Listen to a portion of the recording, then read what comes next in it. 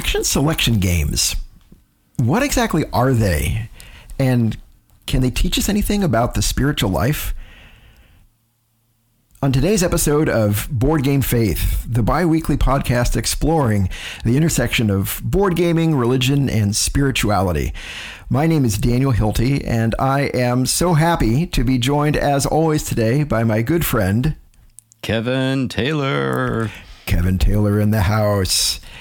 And we are so happy to have you joining us today as well. Hello, welcome to the episode. Thanks for tuning in and for making time in your day to listen to Board Game Faith. We are excited and grateful to get to spend these next few moments with you. If you've listened to Board Game Faith before, you know that we are a clap on technology activated podcast. We don't really get started for sure until a clap gets us going, kind of like the technology. Some have argued we never get started. Some, that's true. That's true. I'm thinking we're probably going to get started around episode 30. 1,000. 30,000. So we like to play a game at the beginning of each episode that then culminates in a clap, and the clap gets the episode then officially started. Spoilers, we're looking for ways that you can maybe help us with that clap, but stay tuned to the end of the episode to find out more about that. For today, since we are talking about action selection games, Kevin and I thought it would be fun to start this episode with kind of a classic but very simple action selection game, rock, paper, scissors. Kevin, are you a rock, paper, scissors fan? Yes. I think there are big competitions for this. I think I've heard that. Yeah. Yeah, there's like global... Like people all over the world? Something. Yeah, yeah. Well, yeah. Which then necessarily kind of implies that there's some sort of strategy for rock, paper, scissors. Most of the time, I think we don't think of it as a strategic game. For those of us who are unfamiliar with it, rock, paper, scissors is this game where it's a hand game, and you make the sign of scissors or rock or paper, and one sign will always beat one and only one other sign. So scissors beats paper, paper beats rock, rock beats scissors. And so to try to see if it's true that strategy can help with rock, paper, scissors, Kevin and I, in preparation for today's episode, both adopted a secret rock, paper, scissors strategy. And I'm excited to see the battle of the strategies here. Kevin, you have a strategy, but I don't know what it is. And I have a strategy, but you don't know what my strategy is either. And we will only reveal a strategy at the end of our rock, paper, scissors tournament, our tourney, if you will. Yes. Board Game Faith International Competition. It's all starts here. It all starts today. It does. So we're going to play till one of us gets 5 wins. Okay. All right. Five wins. By the way, this reminds me, just doing a little research on rock, paper, scissors, a couple things. I guess it's also called Rochambeau. Have you ever heard of the name Rochambeau? No. Yeah. That is a line from Hamilton. Is it? Rochambeau. Isn't it? Seems like it. They say that. I didn't know. I thought that was a person's name, but maybe it's referring to this game. Well, maybe so. I think I read that Rochambeau maybe came from somebody's name at some point, though the game is much older Possibly than the Spanish person. Yeah. Irish. Rochambeau. So Rochambeau. Anyway, you might call it Rochambeau. I think it's French. Maybe it's French. It sounds French. It sounds like Spanish. And then the other interesting story I encountered about this on the internet, I've seen it several places, so I assume there's some legitimacy to it. So the news story of a Japanese firm that was selling $20 million in art a few years ago, and they were needing an auction house to sell the art, and they narrowed it down to Sotheby's and Christie's, and they invited a representative of both Sotheby's and Christie's to come and settle who gets the contract with a game of rock, paper, scissors to sell a $20 million. Oh, that's nuts. Have you? Yeah. So never heard that. Yeah. So anyway, apparently there can be some high stakes rock, paper, scissors. So here we go. Kevin, so if we tie, what happens? Is that just a scratch? It's a do-over, right? We share in the victory. We share in the victory. That's the cheesy way out of some board games. No. Right. Do we go to tiebreaker or do we just do it again? No, we just share in the victory. We just share in the victory. Sure. Okay. You ready? So how about on the count of, we go 1, 2, 3, and on 3, we do our sign to the camera, and we will tell you who are listening what we did. Okay? Does that sound good? Okay. All right, here we go. 1, 2, 3. Oh no. Oh, okay. All right. So Kevin is doing rock. I'm doing scissors. So that's a victory for Kevin. Oh, my rock beats system scissors. is working. All right. You ready? Okay. Here we go. Ready? Hang on. I got okay. Okay. I'm not going to show the sign on camera until we hit 3. Okay. All right. Here we go. Okay. 1, 2, 3. Oh. Okay, now my rock beat your scissors. That's a victory for me. Okay. All right. Okay. We're tied up 1-1. Both an epic battle between scissors and rock. All right, number 3. You ready? Here we go. 1, 2, 3. Oh, scissors and scissors. So we share the victory? Wait, I thought we were playing to 5. Well, we're playing to see who gets to 5 first. So we each won. But that was a tie. Oh, I see what you're saying. Yeah.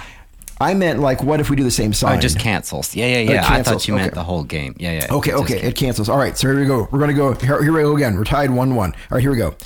1, 2, 3. Scissors again. All right. That's a tie again. All right. Here we go. You ready? Hang on. Okay. Do you want to count it down? No, you're doing good. Okay. Here we go. 1, 2, 3. Oh, paper covers rock. I had the paper, you had the rock, so that's a victory for me. Yes, right? very good. Okay, all right, here we go. So what's the score? Now it is, I have 2 and you have 1. Okay. But I am confident that you will come from behind on this. I feel it. All right. I feel like the spirit of Rochambeau. Is with you. All right, here we go. 1, 2, 3. Okay. Oh, scissors. I had scissors. You have paper. So scissors cut paper. That's 3-1. 3-1. Oh, okay. I still believe in you though, Kevin. You can do it. All right, here we go. Okay. Ready? Okay. 1, 2, 3. Rock beats scissors. Rock is me and scissors is you. Okay. Folks, it is a wipeout. It's 4-1. 4-1. Okay. This might be the last one. Maybe not. Could be. I'm hoping that you pull it out. Okay. Here we go. 1, 2, 3. I have scissors. You have paper. So I think I win, right? You win. Oh, was your man. system cheating? It was 5-1. 5-1. The system was cheating. Well done. That was the strategy. This podcast now is ended. Thanks for listening. Thanks for. So, and nothing was at stake on that. I feel like $100. $100 of 100 ducks. 100 ducks. 100 ducks. Cool. Yeah, that's a lot of. That's a lot of quackers. That's feathers, cool. Yeah. All right. Okay. Well, my system. Yeah. What was your system? It wasn't a very good one. I was using a stopwatch, and I was going with how many even or odd numbers would determine. So I was trying to let a clock make it truly random. Oh, that's clever. I like it. Since the human mind is not really random, so that's sort of a trick of. Yeah. So you were going for full randomness. I tried, but yeah. How about you? Kind of same thing. I guess just the randomness worked for whatever reason in my favor this time. Probably for your favor next time. This is actually something I'd heard from Tom Vassal, who's from a board game review channel on YouTube called the Dice Tower. But he said the only way to win at rock, paper, scissors in some video is to beforehand create a long list, and for each entry, you just randomly generate 1 through 3. 1 being rock, 2 being paper, 3 being scissors, and then just stick to that list no matter what. And so that's what I was just doing. So I randomly generated a list of 20 rounds. So it was 1, 2, 3, 3, 2, 1, 2, 2, 2.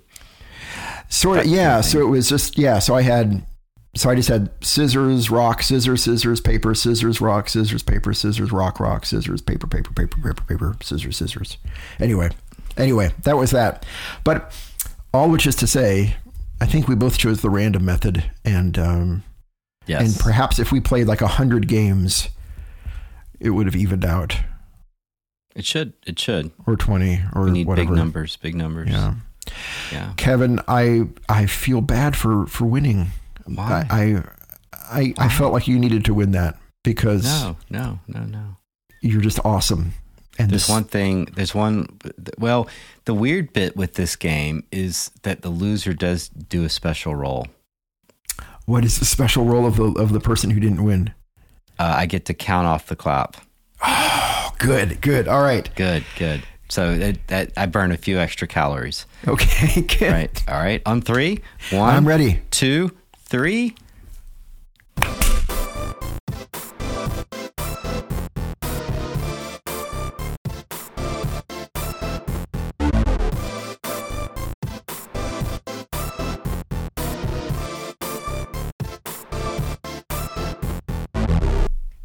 Yay! Woo-hoo! Yay! All right. Well, welcome officially. Yeah. So good to have everybody here. Kevin, yeah, how are you doing? It's good to see you. Good. Yeah, weather's nice here. Leaves are changing. I like Halloween. I was actually putting this some on the Discord server for Garfield Games. I realized how strange Halloween is as a holiday. Because it's kind of ridiculous, at least in the U.S., because you've got all these things that can exist, like zombies, werewolves, Dracula. So it's just such a goofy, strange holiday, and I really like that. I know it's kind of commercialized and everything, but I really like driving around neighborhoods and seeing people having bats and mummies, and some of them are real cartoonish and silly, and yeah, it makes me happy. And our road is great for trick-or-treating because it's dead end and has good sort of sight lines, like there's no curves or hills. Oh, yeah. That's so perfect. It's a very popular spot that people will come up, and it kind of becomes a block party. And so people are out chatting and visiting in the street. The streets are pretty much no one's driving. And it's just fun. So a lot of good memories. That sounds great. So I think it might be my favorite holiday. Really? I think so. That's great. Even more than but part Arbor of it's Day? our house. More than Arbor Day? Yeah. Yeah, I think so. Okay. I'm sorry. Keep going. Because trees can kill me, but zombies can't. Because zombies aren't real. But yeah, we can just walk out our front door and go trick-or-treating and then come right back and then give out candy. That's and great. I'm in bed by 9:30, so that's awesome. I love it. So you like, so what is it that you enjoy? You just can enjoy the weirdness of it, the zaniness I think the of it? weirdness, it's kind of, at least how I think of it, it's sort of self-mocking in a way, because you have sort of, I don't know. It's sort of goofy in a way that I appreciate. Yeah, that makes sense. Yeah. There's a certain goofy charm to a lot of the costumes. No, will you be like dressed some kids up? dressed up by Buzz. So you got a kid dressed up like Buzz Lightyear beside a kid dressed up like a vampire. Like that's just really goofy, and they're walking together to get candy. Right. Like right. it's the original mashup holiday. That's true. Yeah. So that do is you pretty have any awesome. Halloween type things? Oh, not too much. Not nearly as exciting as yours. I love that. Well, I don't want to oversell it, but yeah, no, we'll probably have a few trick or treaters. Our daughter is way into Halloween. She loves it, but she's off at college now. Our church has a trunk or treat kind of thing as well. There's something that we do that happens here in the city where we live. There is a mass zombie kind of parade that happens downtown, where they dance and and they practice all year to do the zombie dances. Really? And That is crazy. We have yet to see it, but please go. I think I saw somewhere they were having, this was years back, a zombie shamble where they just invited people to get dressed up as zombies and just shamble down the road together. That's so pretty it's nice. Definitely less practice, less impressive than what you're describing. But yeah, I mean, Michael Jackson's Thriller, it's like just a crazy, goofy video. Yeah. I think that's what they dance to. They close off a whole street downtown, and there's this mass of hundreds of people dressed as zombies doing the Thriller dance, I think. And it's pretty, it sounds pretty awesome, actually. Yeah, I would like to see that. Will you be dressed up come Halloween? We probably will. Last year, we have a friend that lives here who is from Mexico, and she did the Day of the Dead face paint on us. And I'll put a picture in our Discord channel of me and Jenny, and we look really awesome. That would be awesome. So it was really fun. It took her probably 40 minutes for each of us. That's awesome. I'd love to see that. Yeah. Cool. But other than that, I don't have a lot of costumes. And my kids are outgrowing the costume. But they enjoy kids ringing the doorbell and giving out candy. Yeah. But in the Garfield games, a lot of folks international. So in New Zealand and places, some of the holidays been imported from, I guess, U.S. culture, but it feels to them mostly like just trying to sell candy. Like it feels a bit like candy manufacturers and then kids trying to get candy. So it felt like a hassle. Right. And I can certainly understand that. Yeah. That's interesting. Yeah, I was wondering how Halloween is recognized or not and perceived or not in other parts of the world as well. And yeah, we'd be interested to hear from our listeners as well. Let us know on the Discord server how Halloween materializes or not in your part of the world. Well, speaking of listeners, we get to do something we've never done before this episode, which is we're highlighting a listener. And we're highlighting a listener because this past week, something really exciting happened in the life of Board Game Faith. Kevin, what happened in the life of Board Game Faith this past week? Newsletter.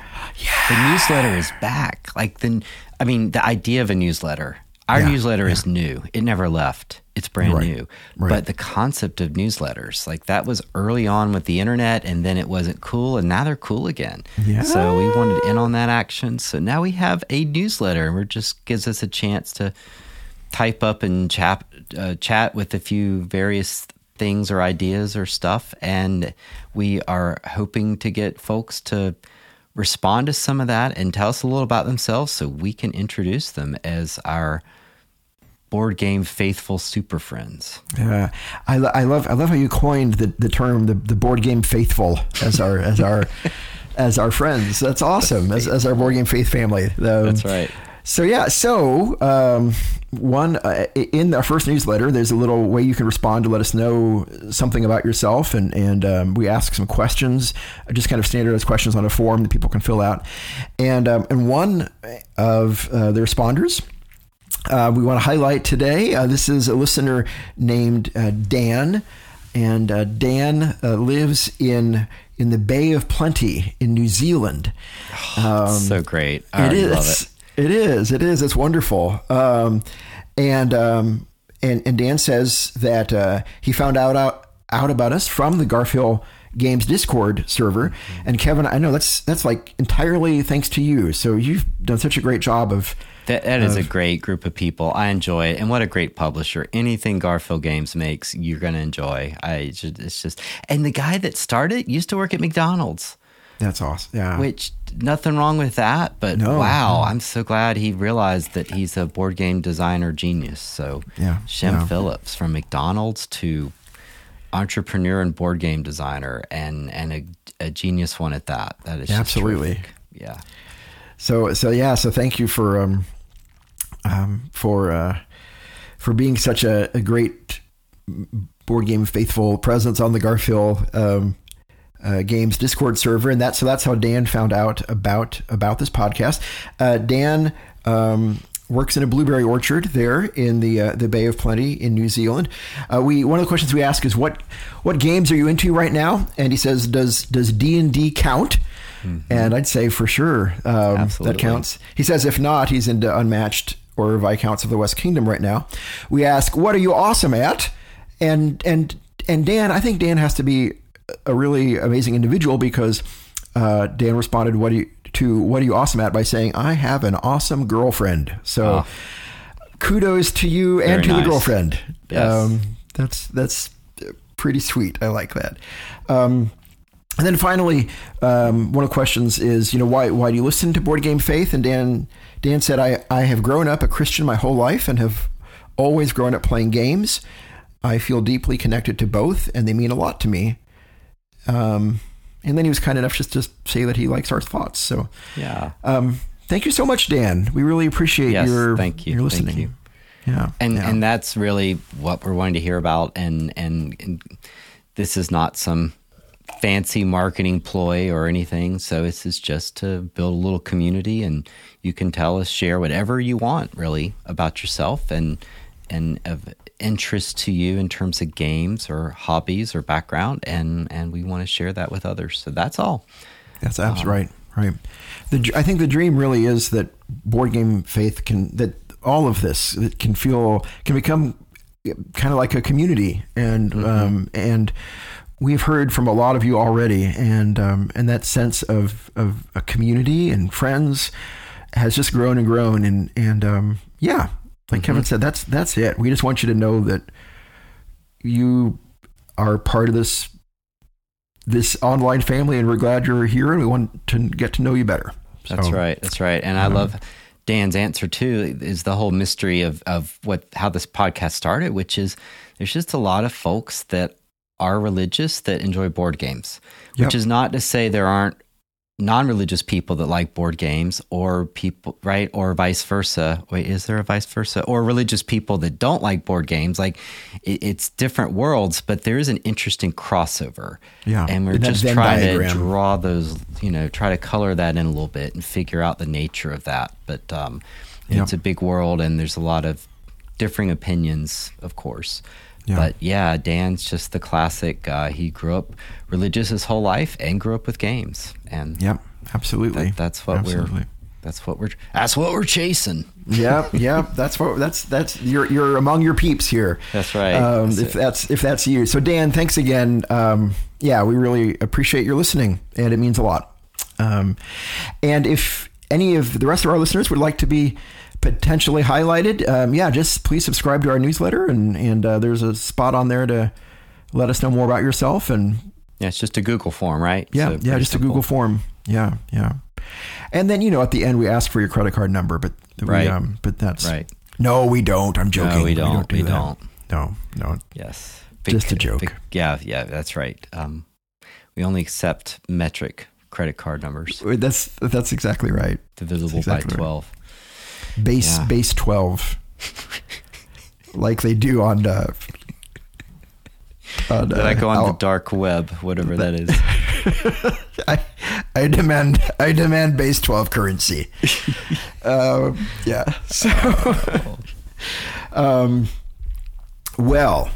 this week, spiritual. This is something that you sort of initiated. Look at you taking initiative and making an action selection. So what interested you about this, Daniel, and this topic of spiritual lessons from action selection games? Well, thanks. I think it started in general with just this idea that various mechanisms of games can seem to have implications or lessons for the rest of life.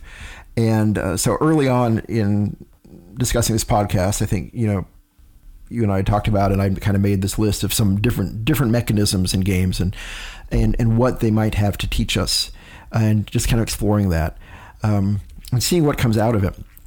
Action selection, I think specifically, came to mind because I thought it was one of my favorite mechanisms and one of the most interesting ones to me personally. But the more we looked into it in preparation for this episode, or the more I looked into it in preparation for this episode, where I was discovered it's kind of a nebulous category. It's kind of hard to nail down. So I think that might be helpful, maybe just to begin just by talking a little bit about, what exactly is action selection, for all of us who are listening, and maybe some of our listeners who may be a little bit less familiar with board games. Kevin, any initial thoughts on kind of what makes an action selection game an action selection game? To be honest, I'm a little hazy on it myself. Yeah, sure. Because every game is really picking actions. So, right. There wouldn't be a game without taking actions. So what makes action selection a special thing from any normal game? Yeah. So go ahead. Well, that seems to be the challenge in defining it. So, as I think on the broadest sense, as I understand it, an action selection game is a game where you have multiple choices of what actions you can take. And you pick one of those choices. And often the choice that you make has repercussions on other people. Either they can't take that action, or they benefit from it somehow. By contrast, it may help to kind of make a contrast. Like by contrast, there are some games where you really don't have a choice in action. Like, for example, like Candyland, right? Where your only choice is you roll a die, and or Chutes and Ladders. There's only one action, you roll a die, Or say in Monopoly, I guess you can make your choice. Well, I guess you choose to buy or not, but it doesn't directly impact the other players. Right. So not indirectly in that they can't buy it, but right. It doesn't change their actions. Yeah. In immediate rounds. Yeah. Even like Jenga, Jenga's a great game. But even Jenga there's only one choice, which is you take a plank out of the tower, and you decide where you want to put it, but there's still only one action that you can do, and that's I'm going to remove a plank and put it somewhere on the top. Whereas action selection games gives you a range of actions that you can take. So maybe you take the action that is going to give you more wood resources, or maybe you're going to take the action that allows you to fill a contract, or maybe you take a action. So is it my own pool of actions, or can it be that common set of actions that if I pick it, you can't pick it? I think it can be both. I think it can be both. I think action selection is kind of the umbrella that includes all of that. One of our Discord server, Board Game Faithful, Grenadier BG actually pointed us to a really helpful video online that it's put out by Adam in Wales, and there's a link to it in our Discord server, and we could probably put in our show notes too, Kevin, I imagine.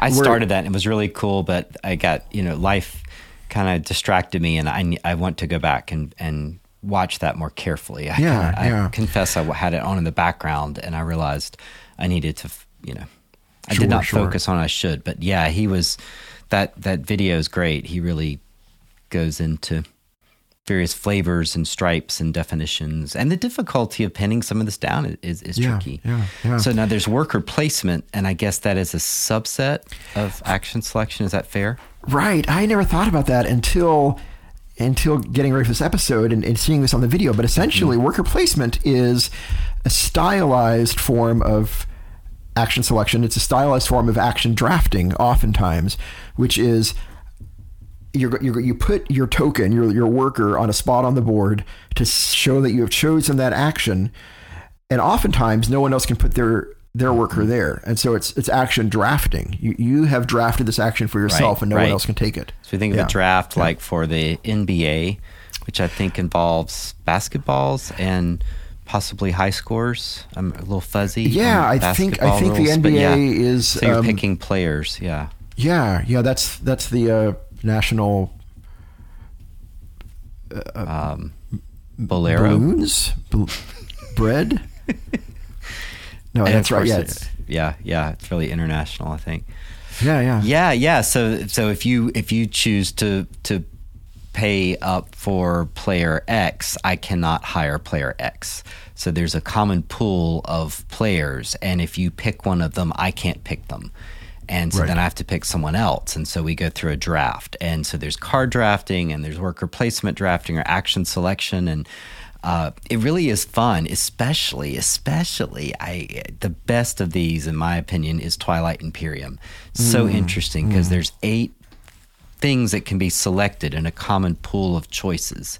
And especially if you aren't playing with 4 people, because there's a weird bit, 4 people, everyone's going to pick 2 and everything is going to go around each time, each round of the game. Everything's going to get, every action's going to be available in a sense. But if it's a different number, some won't get chosen. So if you have 5 people playing, we each pick 1 and 3 just aren't going to happen. And what I've picked, I get the primary on it, which means it's a good action, but everyone else can choose to take the secondary, which isn't as good, but you still are going to get to do it. But I will determine when I play it, and I can do other stuff. So it's really gets funky where there's things you want to do, or you're trying to time it based on what other people have picked, or you're hoping someone will pick technology and then they don't, and then you bribe them. So it's great. Sorry, I went on a No, it's thing great. there, but that's my love letter to Twilight Imperium. Yeah, so the action that you select benefits other people, but it benefits them to a lesser extent than it benefits you. Yes. So, and I forget the rules, but like you can do a technology upgrade, but everyone else can do it, but they have to spend 4 money to do so. Yeah. And so there's a couple things you want to do, and you're hoping someone else will pick that, so you can get the secondary, and you're going to go for the main, which is like the person that picked it. So yeah, you get this pool that will determine what's going to happen, and then other people either can't pick it, or they have to do the more costly one, and maybe they don't have enough money to do it. So it's quite fun. It makes every round of the game different. You've often spoken about Twilight Imperium. I really need to try that sometime. One of the greatest games ever. Yeah. It's just such a great game. Yeah. I think with the right people. Some people take it very seriously. Good for them. I don't think I want to play that. I like a more goofy setting for it. So it can be very swingy, and that's what I like. I like the swingy nutso moments, not the. I mean, it's not a world chess match in my opinion. So. Right. No, that's awesome. That's awesome. And I wouldn't want to play a game for 8 hours. That's what some people do. Right. Very competitive. Right. So. I know the board game convention that I often attend with some friends nearby. That's one of the features of it. Is there's usually a table or two of dedicated Twilight Imperium for players. And it's not really that hard a game. I mean, there's games that are much more complex.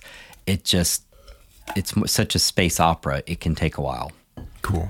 Yeah. But it looks big and intimidating and nerdy, and I find it much more goofy nerdy than hardcore computational nerdy. But maybe that's why I always lose. Golly, I don't know why I keep losing. All right, so that's awesome. So that is action selection, trying to define it. And Dice Spire, who is on our Discord channel, so yay, Dice Spire, made the comment. I'm getting ahead. No. I can't read, Daniel. No, you're fine. Well, no, that's you're exactly right. No. Yes. You did define. You're right. Oh. We defined it, and now we were going to be talking about 5 spiritual lessons from action selection games, and the very first one you were just starting, so that's great. Yeah, so Dice Spire, yay! Spire, Dice Spire, like you rock. Dice, and then Spire like the top of a steeple. That's right. Not it's almost like Inspire, Dice Spire. I don't know if there's a story. That might be something to add to our "Tell Us About Yourself" newsletter. Is if you have a handle in Discord or something, why do you use it? Oh, I like there's probably a story behind everybody's. I like that. Yeah, or on Board Game Geek or wherever you might yeah. socially interact with folks. So Dice Spire put, we can learn to take initiative from action selection games. If you always wait for the perfect opportunity to perform an action, you'll miss it because someone else will take it. So very much that zero-sum idea of you're trying to figure out your goals and what you're going to do in the game, but you've also got to think about what other people are going to take or not take. So there's almost a meta game going on of trying to when to time it and when you do have to just grab it just to make sure no one else grabs it. And that is a lot of fun. I think that is really cool. Especially people are like, no, I was about to take it. And that's a funny moment because it happens to everybody. It does. So it does. I enjoy that. I can't believe you went there. Yeah. And I'm like, well, you did it to me 2 weeks ago and I've not forgotten. So yeah. That's fun. Yeah. I love that as a first spiritual lesson of action selection games, that it's important to take initiative. And that if you don't, someone else may take it, or I think also, if you don't, it may never happen too, that and there may be times you don't take initiative because I've kind of figured out, okay, I think Daniel's going for this strategy. So I think he's going to do this. So I'll let him do that so I can do this. There's a little predictive knowing people and knowing styles and strategies and trying to get in their heads a little. And sometimes being wrong.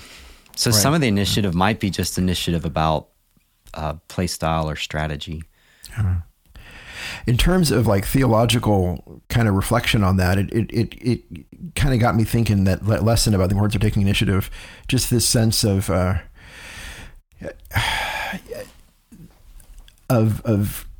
agency, the ability to act, as this gift that God gives us, that is often kind of squandered, that if, without taking initiative, that God gives us this amazing ability to act in the world and to do things in the world and to influence the world, and that we kind of sometimes we can squander that, that gift.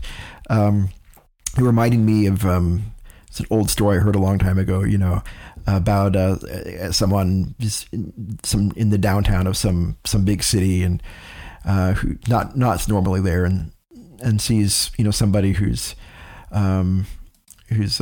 unsheltered, somebody who's living on the streets, and according to the story, cries out to God, "Oh God, why don't you do something about this?" And God says, "I am doing something about it. I just brought it to your attention." This sense of that we have. Right. Our ability to take initiative is this God-given gift to act in the world and influence the world. The version of that story or joke is the guy on top of a house and it's flooding, and the helicopter, and he keeps saying, "God's going to save me," and then God's like, "Well, I sent you a helicopter and I sent you a boat." So he kept expecting the initiative to show up a certain way.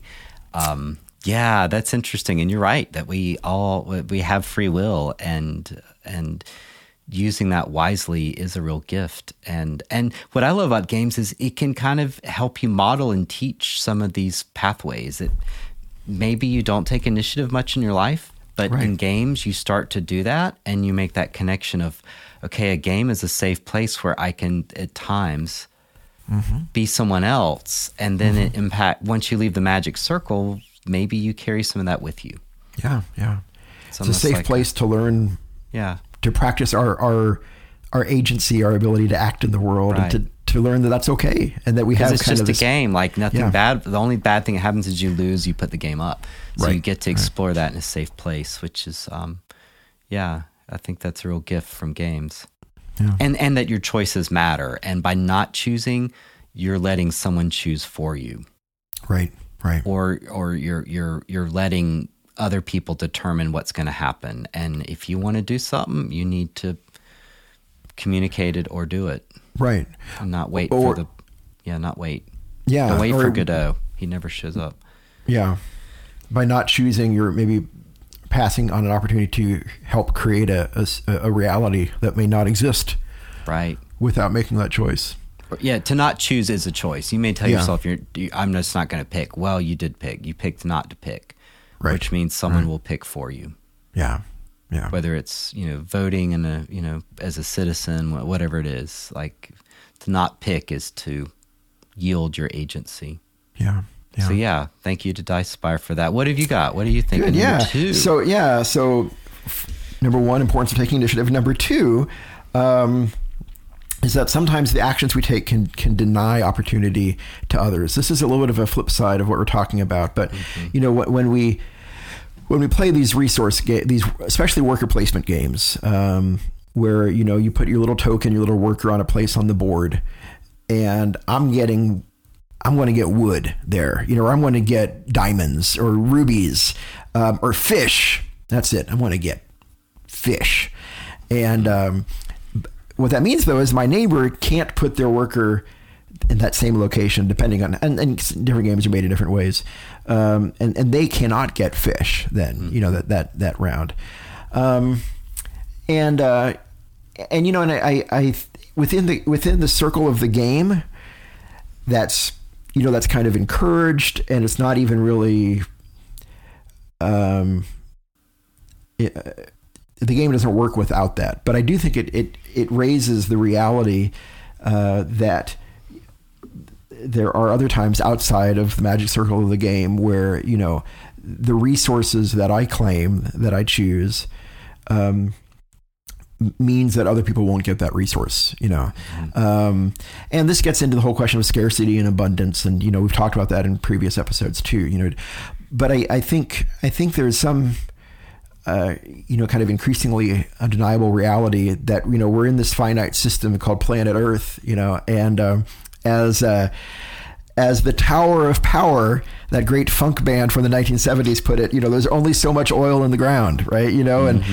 And the more of that oil I use now, the less it's going to be available for my neighbors right now, but also the less it's going to be available for my children and my grandchildren, and just, so just thinking about the systems that we are part of, and how our decision to take an action now may or may not affect the ability of another person to take that action or to have that kind of resource they need. Yeah, it makes me think of Monopoly, which was, as we've mentioned in prior episodes, was invented to, at least in its first version, it was invented to sort of show the problems of housing and rampant capitalism and things. Yep. And so it's fun in the game, but you can use the game as a teaching tool to say, now how did it, what did really happen when you cornered the market and people kept landing in your hotel and they went bankrupt? What does this mean for housing? So in the game, we get to exercise our id and be that rapacious person that's grabbing, and then outside, or as the game pauses or ends, we can then say, what are the implications of this? Yep. So it becomes a teaching tool. Another example is Freedom, which it's on sale at my local board game store. It's an older, I don't know if it's used or something, and I keep thinking about buying it, but it's depressing because it's a game where you're hiring slaves, right? You're the plantation owners, or you're selling slaves. Is this the Underground Railroad game? Yeah, I thought it was called Freedom. Maybe it's called Freedom, the Underground Railroad. But yeah, it's that. I think you're trying to help enslaved persons make it to freedom. I think that's what's happening. I watched a video about it. I have not played it. I think you're right. I think that is what you play, but it does get tricky because the more people you free, the more likely some will die, or they get, because you have to get them transported. So you start treating people as resources, and the game is intending to do that, to make you uncomfortable with resources. Interesting. That was the Shut Up and Sit Down review of it from several years ago. Okay. Interesting. Huh. I've never played that game either. I've heard a lot about it and would be. Yeah, I keep thinking about it, but I think I'm just, I want to. I don't know how yucky I'll feel. Now, I've heard there's a new game out that's on being crowdfunded right now. I haven't backed it, by Matt Leacock, who's the designer behind Pandemic, a very famous cooperative game called Daybreak, which I haven't looked into it very much, but I get the impression that it's a very much kind of a, how can we work together to save the environment kind of game. And really? And I haven't looked into it, but I wonder if it deals with this issue of, the more resources one player consumes, the less it's available for another person. And it's a cooperative game of making the environment better called Daybreak. And I have not heard anything about it. That is cool. Yeah. I mean, you have to. And we're shifting towards electric vehicles, which is great, but now we need these rare minerals. So the game continues. There is no fix. The game is improved. So electric vehicles are better, but they will introduce their own problems. Yeah, So I'm glad for progress, but it's never just going to be easy. Yeah, that's so it right. really is a game. Yeah. Cobalt. Yeah, the race for Cobalt. I think that's what I heard on the radio. Race for Cobalt. Interesting. Well, I mentioned an action selection game that I like. So I want to give you a chance because I was praising Twilight Imperium. What's one that you like, Daniel? Oh, well, yes, thank you. An action, probably the first thing that came to my mind, and probably my favorite action selection game in some ways is Concordia. Never played it. And I love Concordia. And I think Rahdo has a video from years ago introducing Concordia, and all the reasons that he loves it are kind of the reasons I love it too. It's super straightforward in a way. You have this deck of cards, and each card is an action. And so here, your action selection is, I'm going to select a card to play, and that is my action, right? So every card that you can play, you can only play one card per turn, represents a different action you can take. And I just find that so straightforward and easy to explain. And it's also, I think, it's kind of like the distilled pure version of action selection, right? You select a card and there's an action on it, and you do the action that you just have played in front of you on the table. But beyond that, what I love about it is that it's just one of these games that makes you feel really powerful. Like there are not many turns in Concordia that I feel are just throwaway turns. Like I feel like it's like, oh, look at this. I just caused, Greece to produce much wine, and I'm the Greek wine master, or whatever, and it's, and I'm going to sell my bolts of cloth now for much money. And, you just feel so powerful throughout it. Plus it's all like positive player interaction, and there's a little bit of economic, negative interaction, but mostly it's positive player interaction. Like if I cause this region to generate goods, if you've got a house there, you're going to benefit from it too. Mm-hmm. And I love that as a mechanism, where, I take an action and that benefits other people too. So, anyway, so Concordia is probably one of my favorite action selection games. Yeah. I need to play that at some point. That is a much loved game that I've heard of. So that is great. That's awesome. Thank you. Number three. Number three is also coming from Discord, and that is from Grenadier BG, correct? Grenadier BG on Discord. And his comment was that giving others an opportunity for something while also getting the opportunity yourself. So that's what you were just saying as well with Concordia, that you feel like you get a benefit, but others share in that benefit. Yeah. And that is really cool. It's almost like you're growing a garden, I guess. Yeah. So Grenadier BG says, your house of cards is not getting smaller just because someone else adds a card to theirs. Yeah, yeah. So that's a cool image too. Building how, I guess it's almost like they're going to connect at some point. Your house of cards, their house of cards.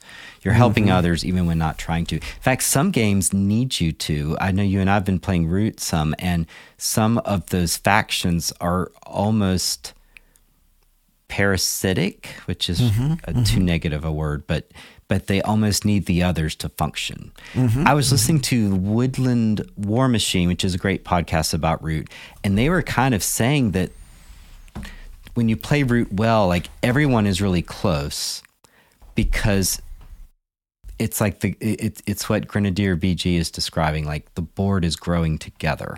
Yeah, yeah. And if someone is racing ahead, something's off or unequal or something's gone wrong or set up or something, because in theory, you're growing together. There will be a winner, but you really are bouncing off each other's resources.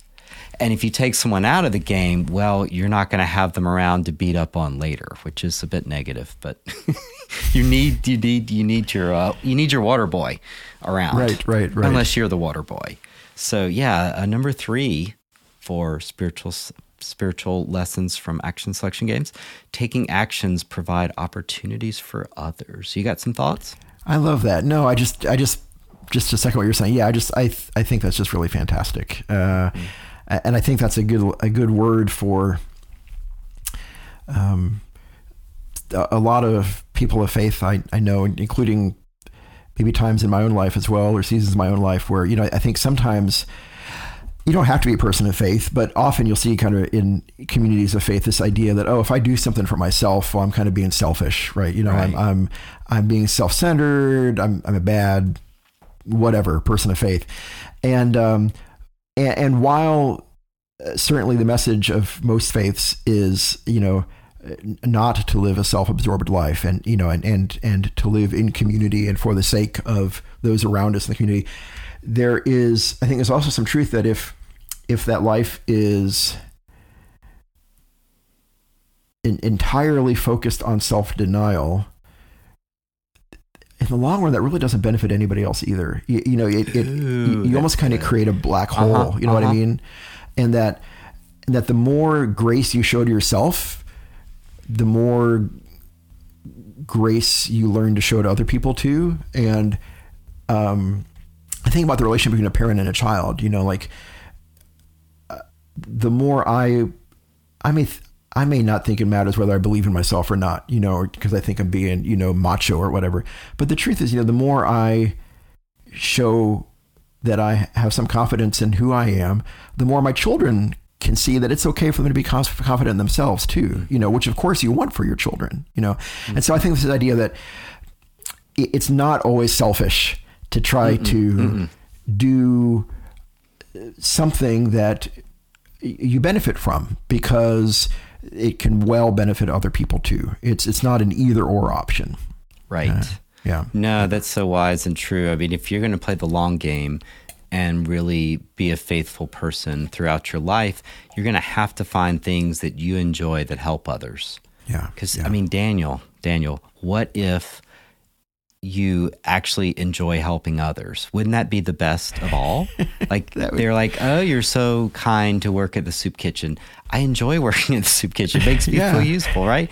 I'm speaking hypothetically. I'm not speaking of myself there. But like, what if that's the reality? Like, what if you enjoy helping someone else out? That's the best. Then you don't do it with clenched teeth or eye rolls. You do it naturally. Exactly. So, that's so good. You can that's help so others. Good. Yeah. Well, no, you're inspiring me to think of that. And self-denial can't be kind of it's not self-harm.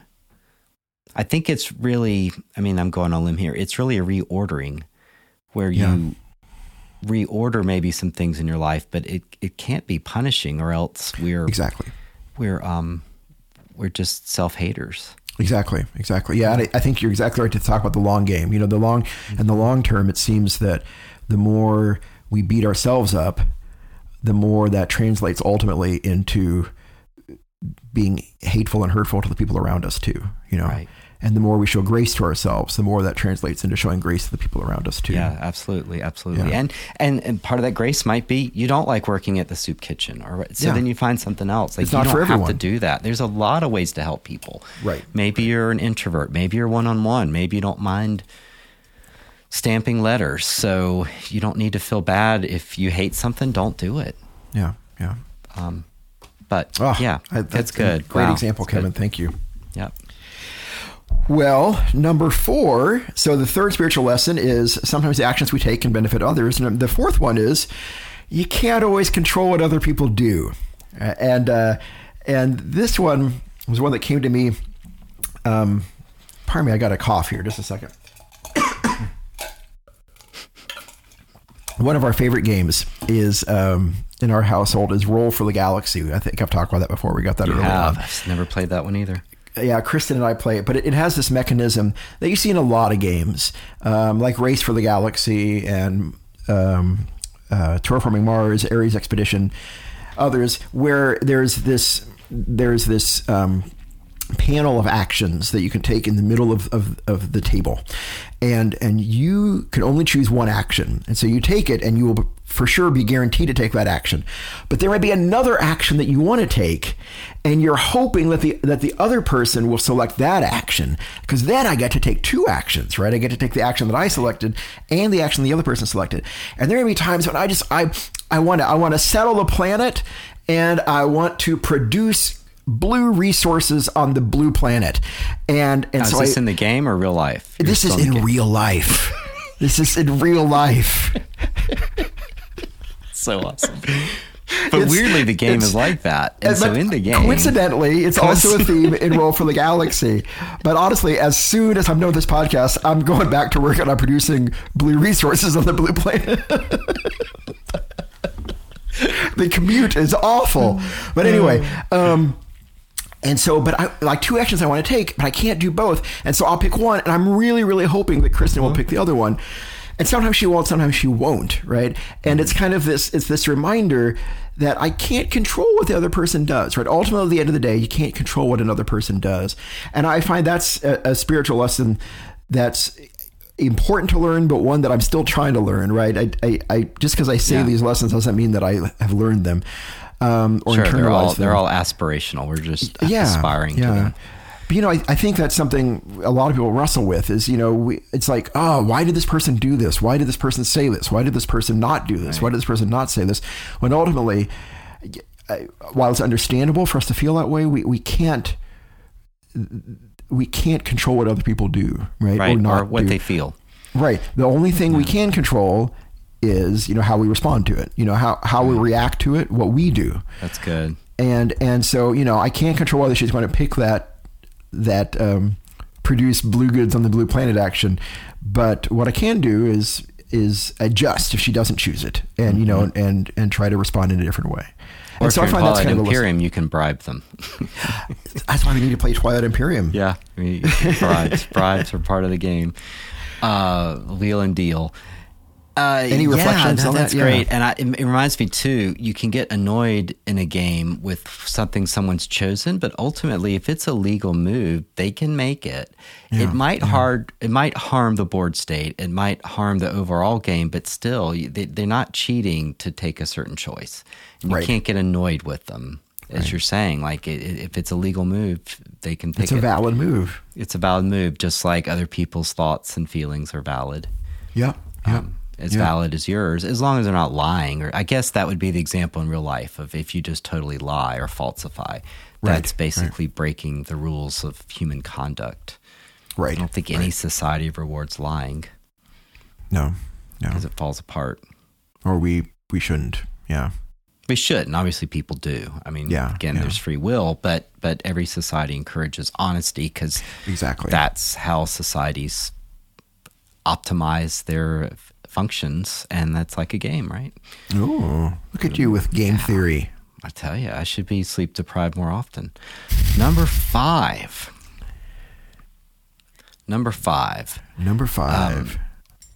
In action selection games. So the prior one was you can't control what others do. You can only control your choice. So you have to respect others' choices for action selection. Number 5 is action selection makes us deal with kind of this is time management. Stephen Covey developed some of this decades ago, deciding what's urgent and important. And this is why I lose games, I think, is because I get them confused. And some things are urgent but not important, or vice versa.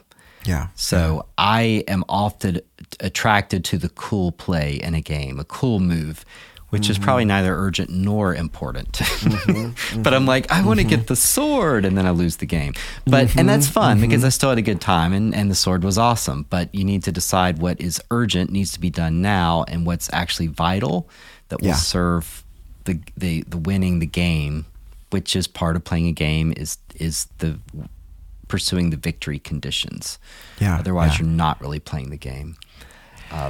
So yeah, what do you think? What are your thoughts? No, I love that. That's such a great insight. You're exactly right. I felt that. I feel that tension so often when I play games too. There's this move that looks super cool, like you said, like I'm going to get the sword now, right? Or I'm going to construct the giant bunny or whatever, But little bunnies are for losers. Yeah, that's right. But honestly, as cool as it is, though, there's a much more boring action over there that would get me 3 victory points, right? Correct. And so in the long run, in terms of like winning the game, it's probably wiser and more important to get the boring action that gets me 3 victory points. versus the cool thing that makes a Yes. giant bunny, but really doesn't get me any. You know, any you're reminding me, this closer was to my the goal. problem with Scrabble, that when my family played Scrabble, we were just like, oh, good word. And we just sort of casually played. And then I played with my wife's family, and they're doing QI, which is chi, which is a word out of Chinese, on triple letter and getting like 35 points with one letter. And you're That's like, amazing. oh, this is So a different game. They're not doing it to make elegant words or clever words. They're doing it to maximize points, right? Yes, they're Maximize playing for points, Yeah, which yeah. is how you're supposed to play. So Right, that would be right. both an urgent and an important task, would be finding that Q, getting to that juicy triple letter score, because I think Yeah. Qs are worth 10. I think you're right. And yeah. so a triple would give you 30. And Yeah. then memorizing all the words in the in an American English dictionary that are not proper nouns, that are valid words. And just you don't have to know what they mean. You just need to know them so you can dump letters and words off. Yeah. Which to me is not as much fun anymore. Although I did learn in Hawaiian, the Hawaiian language, AA is a type of volcano. No, I it's a didn't know type of that. dried lava volcano, AA. Really? So that I is didn't a know valid word in Scrabble. Interesting. Yeah. Huh. So you might learn a few words, but yeah, it's if you want to win, and sometimes I'm just too lazy to even try. I just Yeah. want to roll some dice. But if you want to win, urgent and important and action selection, timing those to check off those boxes. And that is life as well, that you need to do what's urgent and important and not just what seems cool. That is a good lesson for life. You're right. Oftentimes we might want to do that shiny thing over there, but in the long term, it's probably better to do that other thing that's less shiny, but more important. Right. Yeah. That's great. Right. I like that, Kevin. Thank you. Oh, that's a good topic here. Well, next episode. Next This is episode. cool. This I'm is so cool. excited. Do you This want to is say a it or you want to first say for it? us? Yeah, go for it. Next episode, we're welcoming a special guest. We are going to be welcoming our very first board game designer. This is awesome. Next episode, we're welcoming Adrian Adamescu, who is the designer of Sagrada, as well as Dice Theme Park, Seven Summits, Titanic the board game, others. And Adrian has graciously agreed to be a guest and just to talk about how faith and games have come together in his life, just his journey, his experience of that, and how he sees those two parts of his life informing each And other. as a designer, really three parts. If it impacts, I'm so excited. Yeah, So really, interesting. really grateful for his coming on. So please tune in next time and hear Adrian Adamescu reflect on faith and games and be part of. And Kevin and I will be joining him as well, of course. Mm-hmm. Oh. And until then, to fill the void of your life, go outside and do some good things in the world, etc. But also subscribe to our newsletter. That's right. Which they can get to through You can read the BoardGameFaith.com. newsletter while doing those good things. That's right. Correct. So you can subscribe to our newsletter by emailing us at info@boardgamefaith.com and just say, hey, please sign me up for the newsletter. You can also find a link to sign up for the newsletter on the Discord server and in any of the link trees on any of our social media accounts. If you just look around, you'll find some sort of link or way to sign up for the Discord, the newsletter. Totally free and a way for us just to get to know you better and share some of our lives too with you. We're also on Discord, Instagram. we're on Instagram, IG. Yeah. What were you going to say, Kevin? Oh, I was going to segue. Instagram, and that's instagram.com/boardgamefaith. And then Discord, which is still kind of the new kid on the block in terms of social media platforms, but it's really cool. It's basically a big chat tool, and it's free, and we have a server, and you can get to links through our normal locations to join us there and get involved in the conversation. Yeah. And another way you can contribute, you can be a part of the podcast is what we alluded to at the beginning.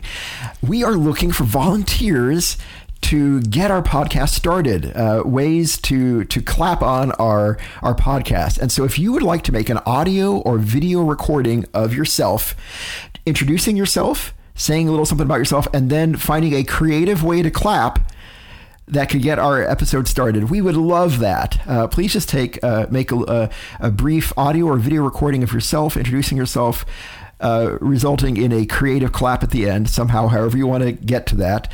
And then you can email that to us again at info@boardgamefaith.com. I suspect we could probably set up an area on Discord where people can upload it there too, probably. Maybe. Kevin, I don't know if there's limits to file sizes. Okay. Just so probably just contact us. emailing us. We're still working on, we're still figuring these things out. Yeah. So emailing us for sure. Yeah. And of course, with your phone, most phones have a voice memos type app or some kind of video recording thing. And it's very easy to do. Yep. Or upload it to a cloud drive and send us the link, whatever you want to do. But we would love to have an optical digital video disc. That would be for his SCSI drive. That would be great. Or on film, and then we can manually get the. Remember what was it? They used to call it SneakerNet. It's like when you had a thumb drive and had to walk over and plug in a thumb drive to a printer. Was that that was the nickname? The SneakerNet. I like it. Because back when printers were not that reliable, or maybe you weren't on the network with a computer, you'd put it on thumb drive and plug it into the printer, the SneakerNet, and it's a thumb drive. I like it. Maybe you can rely on SneakerNet. SneakerNet. So by sneaker or by email or however, we would love to have you share an audio or video file to get us started in the future at a future episode. So please drop us a note. Other ways you could support us if you want to. We appreciate all of the great feedback. If you want to give us feedback, leave a review on Apple Podcast or Spotify Podcast, we'd appreciate that. Or we're on Patreon as well if you want to help financially support the podcast too. So, but most importantly, just know we're grateful for your support of tuning in and listening and allowing us to be a part of your day. We're very grateful for that, and we don't take that lightly. And we're grateful for this community. That's right. Thanks, Daniel. Thanks, Kevin. Have a great week. 2 weeks. Yep. You too. All right. Bye-bye. Bye-bye.